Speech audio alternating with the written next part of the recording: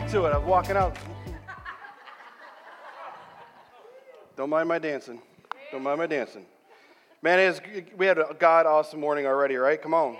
Come on. It's been an amazing morning this morning as we get an opportunity to sing praises to Jesus and praises to God and watching Him continue to transform lives and people be willing to change their lives to fully follow Him in baptism this morning. Man, it's absolutely awesome. You know, hey, church, this morning we have an opportunity to walk into another very important for us as a series for us as a church. It's a series that actually points to the condition of our hearts by the way of our mouths. Now, let me just ask you this morning, has your mouth ever gotten you into trouble? As you're laughing, right? Yeah. Come on, show me raise your hands. Come on. Again, those who are not raising hands this week, their arms are still broken. We all know that we've had some point in our lives, this thing right here in the middle of our face has gotten us into trouble. You know, this idea of what comes through our lips and that wagging muscle that's in the middle has caused us a little grief, caused us a little pain, and frustrated other people around us in life. Amen? Amen. Okay, so we're all on the same page with this. The problem with this is once it takes place, once something comes out of our mouths, we can never take back what we have said. Once it's been verbalized, once it's been heard by other people, even by God, there's nothing we can do. We can't erase what comes out of our mouths. We can't hide what comes out of our mouth. Sure, we can apologize for it, but it doesn't take it away. And if you ask me, this is why we need this series. Because we all just agreed that we all have had this issue in our life at one time or another. At the core of this series is one verse. The core of this series is one verse. It's Ephesians 4:29. And it says this: "Do not let any unwholesome talk come out of your mouths, but only what is helpful for building others up according to their needs, they may benefit those who listen." So what it says to us is what we say needs to benefit others. What we say needs to lift them up, not tear them down.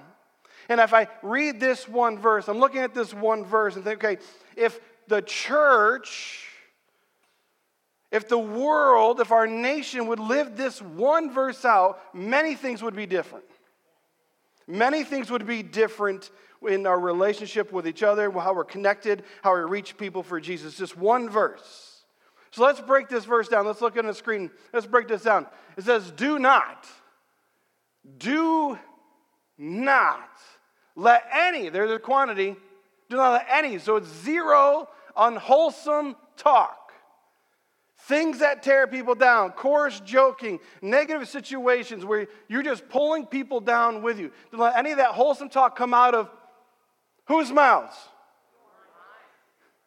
Not mine, your mouths. Right? You're on. But, and this is a big but. I love saying that sometimes. This is a big but. But listen, this is important to understand. This word but right there, there are several words in Greek that actually translate the word but. This one, Allah, points to the biggest reversal in Scripture. It's a complete opposite. It says, do not let any unwholesome talk come out of your mouths, but do a complete turnaround. But it says for what is helpful for building others up. Do you see the difference? Paul, who wrote this passage, God who wrote this passage, said, do not let this junk come out of your mouths, but the stuff that does come out of your mouths better lift people up according to their needs. According to their needs. Not our needs by the ones who are speaking. To their needs. And then it may benefit those who listen. And this is a part of the verse that we don't pay attention to as well, because sometimes we think when we're having a conversation with someone, the person who's listening is only the person in front of us. We forget there's a whole bunch of people around us who could be hearing what we're saying. Yeah, so this one verse, if we lived it out as followers of Jesus, could radically change some things in our lives. And here's the thing, so as we get started, I want to make sure there's no elbows going on during this series, okay? Let's just throw that out there. Wives, don't be elbowing your husbands. Parents, don't be eyeballing your kids. Husbands, don't be staring at the people across the room, right? And I always talk about getting our podcast out, the Word of God out there. This may not be the series that you share with your friends. Hey, listen. We're doing a series that's to do with a problem with people's mouths. I really think you should listen to it. Okay? We're in this together. We do not want to use this series as a way of mass destruction with others in our lives. Because as we walk through this series, we're going to realize, man, it is deeply, deeply personal. Do me a favor. Read this out loud with me. Read this out loud with me where it says, "This is for me." This is for me. Uh-oh. Let's go again. This is for me. And this is why. This is why it's for you personally. Jesus says in Matthew chapter 12, that out of the heart speaks what it's full of.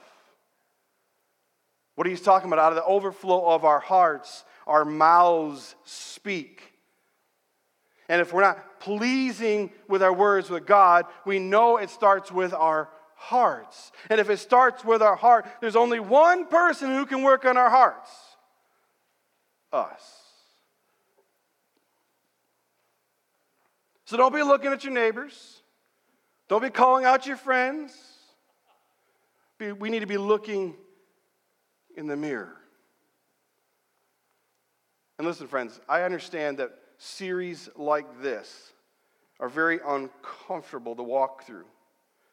But I love the fact that we can walk through it together as a church. Because there's no better way to face a series like this than doing it with the very people that I'm trying to become more like Jesus with. Right? I want to become more like Jesus, and my hope is that you want to become more like Jesus, so we're going to walk through this baby together. There's a proverb that sheds some light to this series. It's Proverbs chapter 18, verse 21. It says, "The tongue has power for life and death, that those who love it will eat its fruit." And what Solomon was saying was that what comes out of our mouths is powerful, extremely powerful. And if we love what we love, we want to tear people down and we want to lift people up. That's where we're going to see the fruit in our lives. We're going to see the fruit of people being raised up, or we're going to see the fruit being people being torn down. So as we step into this series, Throwing Shade, this morning's conversation, we're going to talk about complaining. Complaining. Now, complaining has become part of our national pastime.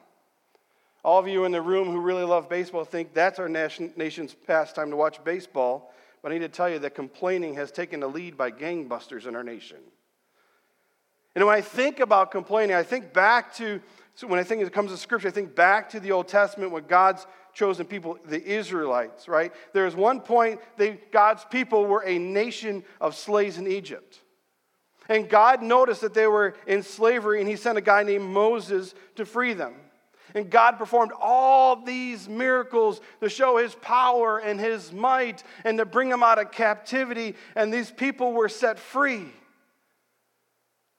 But in their freedom, God continued to provide for them. They wouldn't just bring them out. Man, he provided everything they needed. He parted the Red Sea so they could escape the Egyptian soldiers. And they all drowned. He provided manna on the ground so they could have food to eat, water from rocks so they have stuff to drink. Their clothes never ran out. God was there, provision over and over, his blessings, what he could do for his people. And you know what his people did? They griped and they complained about their circumstances they were in. Look at this. You see it on the screen, Exodus chapter 14. This is what they said, verse 11. They said to Moses, "Was it because there was no graves in Egypt that you brought us out the desert to die? What have you done to us by bringing us out of Egypt? Didn't we not say to you in Egypt, leave us alone? Let us serve the Egyptians. It would have been better for us to serve the Egyptians than have died in the desert. Wait. It would be greater to be a slave in Egypt and have the freedom of God and watch His provision come down in your life. And it goes on, and then Moses says something to them that it should stun us into silence in Exodus chapter 16, verse 8. He says, you are not grumbling against us, but against the Lord. Could you imagine? Every time that we complained, every time, not just about our circumstances, maybe we complain about the traffic, maybe you were complaining about the person sitting next to you, right? But you weren't complaining about them, you were complaining in God's eyes, you're talking to Him. You were grumbling to Him about your circumstance. So let me just ask you, church, what do you complain about the most? Now, if you're having a hard time coming up with some answers, I'm going to say, students, ask your parents, ask your spouse, talk to your friends who are closest to you, because they surely know what you complain about the most. Maybe I should ask this a little bit different this morning. What is it that you think you complain about the most? Some of us say we complain that we're not married because we want to be married. Some of us would say we complain about the one who we are married to. That's an issue. We complain about our house is too small. We complain about our bosses drive us crazy. We complain about our work hours. The weather is awful. Friends, we live in Southwest Indiana. What in the world do you expect?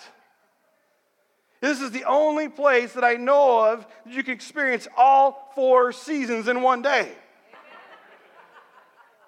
Look at my face. I got sunburned yesterday watching football, and I took our dog out this morning and got frostbite.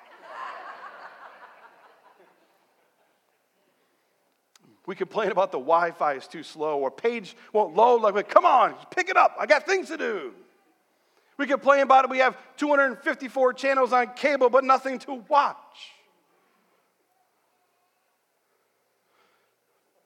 I want to clarify the problem. The problem is not the weather. The problem is not the traffic.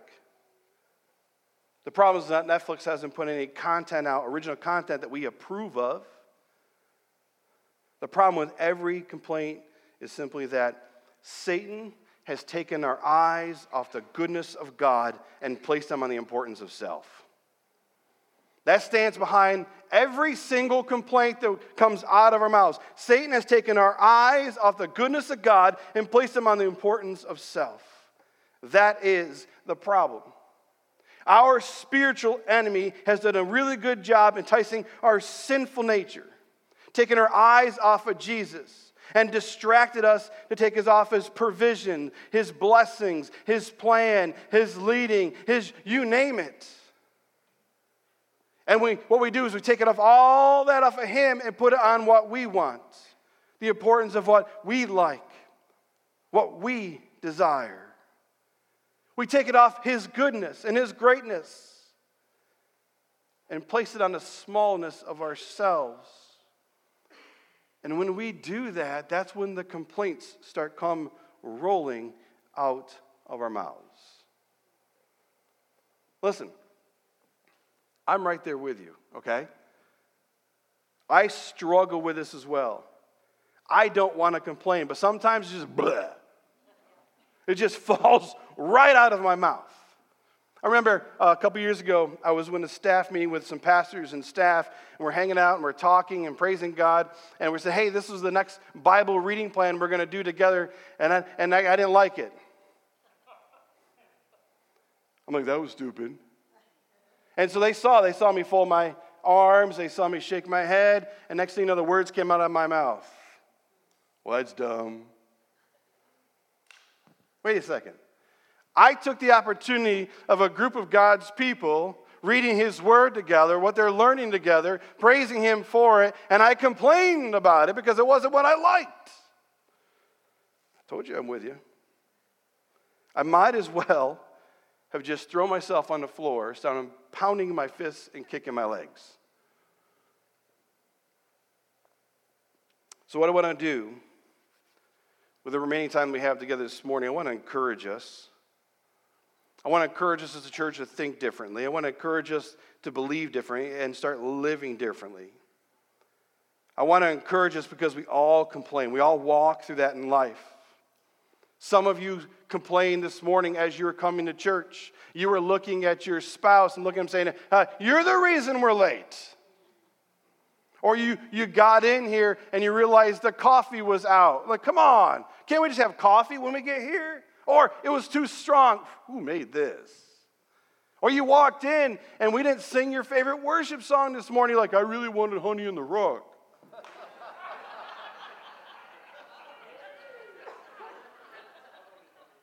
Y'all get up when that song goes on, let me just tell you. Or you saw me walk on stage this morning during baptism wishing I would iron my shirt a little bit better. Rich, you look like a mess. I am a mess. Shoot. Oh. This morning, I want us to not just stop complaining. I want us to walk through this as a church, to take our eyes off of self and place them back and keep them back on the goodness of God where they belong. And let's start seeing the fruit of the worship of our tongues while we're raising the bar of what we say, so what we say glorifies the King in heaven. Amen. That's where we want to go with this conversation. You with me? Yes. All right. Open your Bibles, if you would, to Philippians chapter 2. Philippians chapter 2, we're starting at verse 12 this morning. Philippians 2, starting at verse 12. Gang, if you saw those orange Bibles as you're walking in and you grabbed one, you will find it on page 803. Find it on page 803. And by the way, if you grabbed those Bibles, you grab one on the way in, and you don't have a Bible of your own, please take it. That's our gift to you. We desire for everyone that comes here and calls Vertical their home to have a copy of God's Word. And if you don't have one, take one. And if you don't have one in your hands and you want one, you'll go out, grab one. Because you need to read your Bibles. There it is.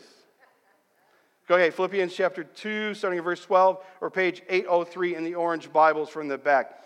Philippians was written by a follower of Jesus named Paul, and Paul wrote a lot of letters to churches, calling them to live out their calling in Christ. Look where he starts. He says, therefore, my dear friends, as you have always obeyed, not only in my presence, but now much more in my absence, continue to work out your salvation with fear and trembling. For it is God who works in you to will and act in order to fulfill his good purpose. Let's just stop right there. What Paul is saying, if you say you're a follower of Jesus, you're a Christian, he said, act like it. Act like it. Continue to grow to become more like Jesus and less like the world. And then he goes on and he lays out a complete problem, this exact problem that they were dealing with then that we and I face today. In verse 14, look what he says. This is a command. Do everything without grumbling, which is complaining, or arguing, so that you may become blameless and pure, children of God without fault in a warped and crooked generation. Then you will shine among them like stars in the sky as you hold firmly to the word of life. Let's stop right there again. If you ask me, friends, that is a high standard. That is a high standard God's commanding us to do. What I mean, whatever we do, whatever we say, whether word or deed, come on, God, you want us to do it without grumbling or complaining or arguing? Yes. Yes, that's exactly what God is telling us. He says, listen, I have called you to be holy. I've called you to be set apart. I've called you to be different than the world that I've called you to reach. And that the people you're trying to reach, all they hear is, they're not going to think Jesus changes anything in your life.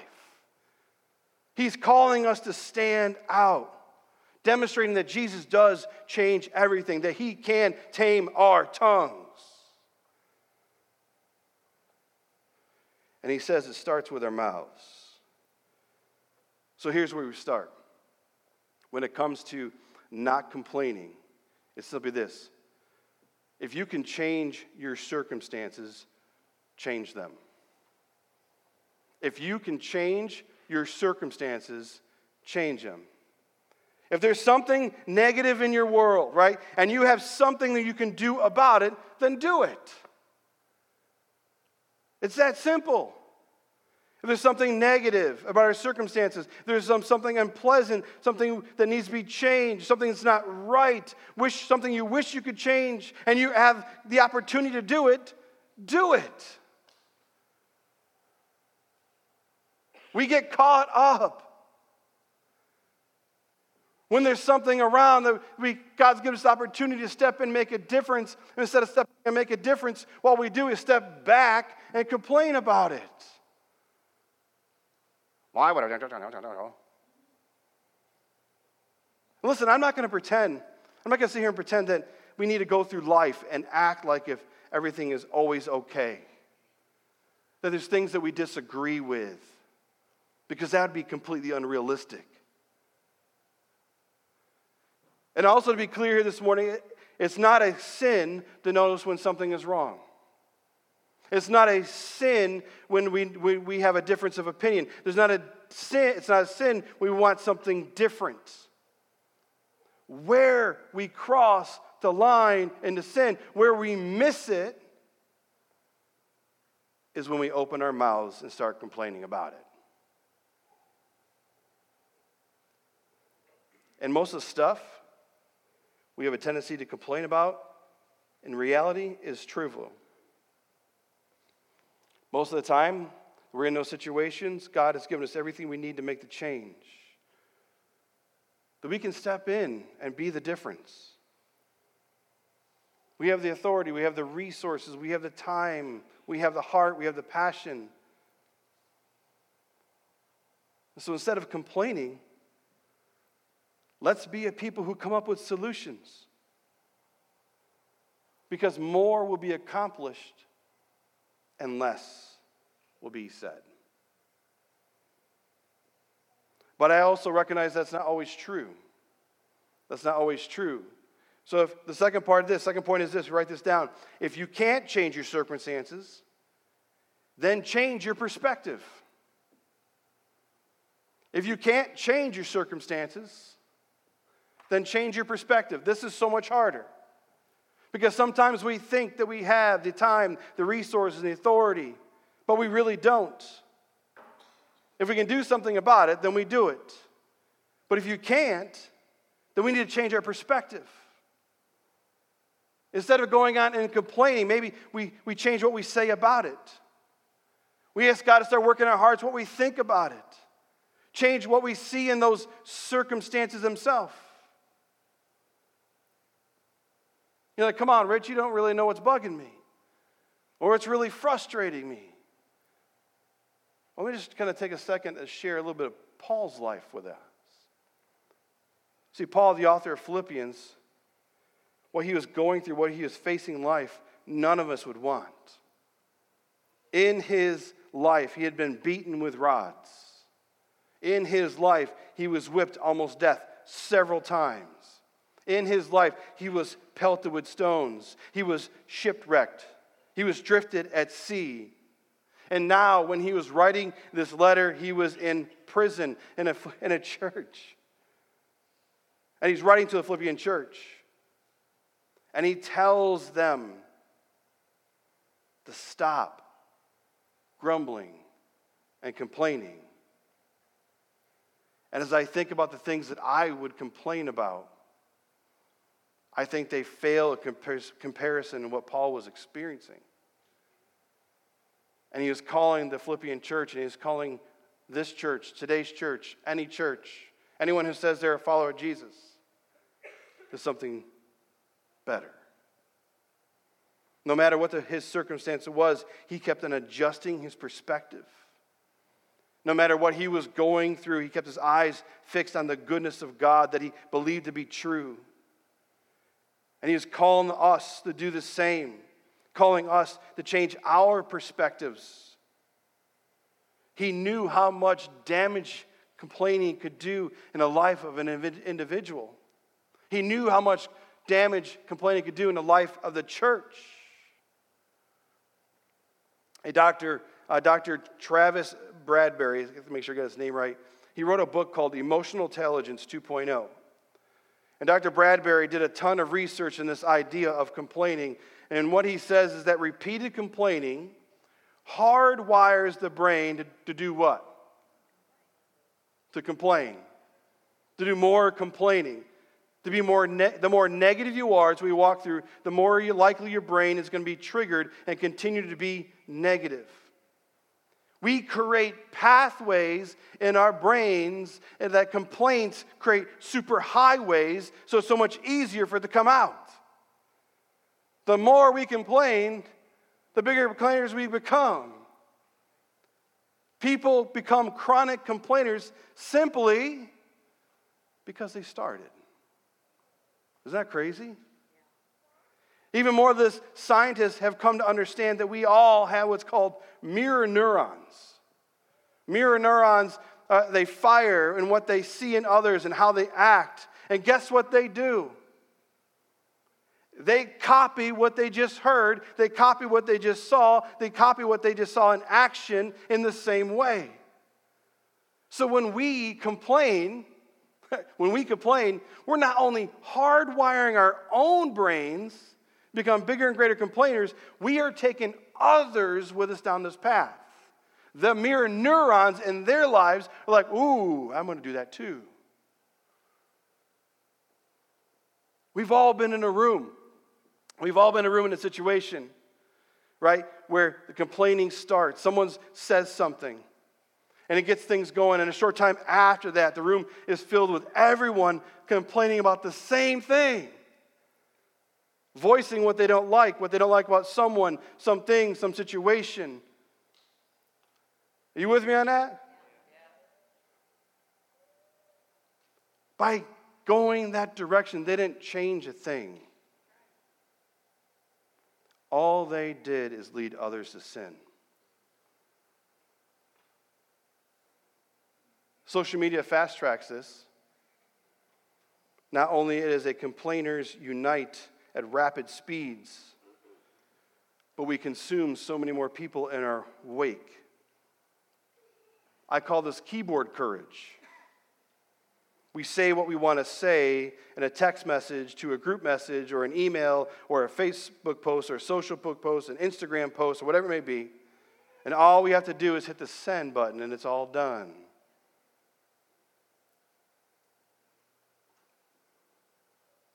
Complaining has broken friendships. Complaining has brought strife to families. Complaining has stalled out businesses from moving forward. And complaining, unfortunately, has also divided churches. See, we can complain, we can gripe, we can whine all day long, or we can choose to turn it around and say, okay, this is what God wants me to see in it. I can't do anything about it, but I can choose to look at God in it. I can't do anything about it, but I can choose the way I speak about it, how I represent it, whatever it may be. We can choose to change our perspective. We can choose that this is the worst thing ever. We can choose to say, this is something that God's going to use me in. We can ask Him to step in, change my heart, change my mind in the middle of it. It may not be perfect. I may not be perfect on the other side of it. But I will be transformed into more of an image of Jesus Christ because of what I chose to do at the time. I love how Paul ends this passage in Philippians 2, verse 17. You see it on the screen. He says, but even if I'm being poured out like a drink offering and a sacrifice of service coming to you from your faith, I am glad and I will rejoice with all of you. So you too should be glad and rejoice with me, even if. That's an amazing phrase for us. I love this phrase because it's so powerful. Even if it tells us that my life or my situation, or even if a relationship or in our friendship, our work or a paycheck, whatever we're struggling with, even if, we're not going to let those complaints come out of our mouths. We're not going to throw hardship at other people. We're going to throw shade in the situation, even if. I'm going to see this as an opportunity. I'm going to see this as an opportunity for God to work in my life and the power of God to be exposed and showed to the children of God around me, and we will rejoice, even if. Could you imagine how that phrase would impact our marriages? Even if. Could you imagine how that would impact our families, our friendships, our relationship with our parents, students? Even if. Our work environments, our connection with our boss, our connection with our coworkers, even if. In the classroom, even if. In the church. Friends, throwing shade is not a God thing. It's a broken world thing. And when we look up, not only with our eyes, but with our voices, our kingdom impact magnifies, multiplies. We tell people around us that Jesus does change everything. I think David wrote a psalm, Psalm 103, 1-5, that gives us the heart when it comes to our mouths. Look at this, it says in verse 1, "Praise the Lord, O my soul. In my most being, praise his holy name. Praise the Lord, O my soul, and forget not all his benefits, who forgives us your sins and heals with all your diseases, who redeems your life from the pit and crowns you with love and compassion, who satisfies your desires with good things, so your youth is renewed like the eagles." Imagine if that was our heart. Imagine if that was our mouth. Imagine if that was our life.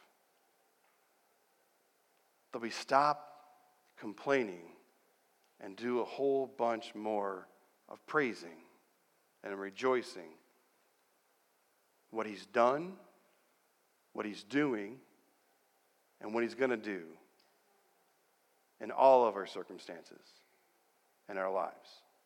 Amen? Amen? All right, let's pray. Father, we thank you. We thank you for who you are. Lord, I know this is a tough one. I know that I am in that boat with the rest of us. But I know also, Lord, I believe in your word that you call us to be different. You call us not to grumble and complain. You tell us that our tongues have the power of life and death. And God, I pray that we are a church. I am a follower of Jesus, that we would be followers of Jesus who choose to use our lips and our tongue for life. Help us, show us, convict us, change us, Lord, from the things in my life. So I can be an example. So we can be an example. That's proof of your working.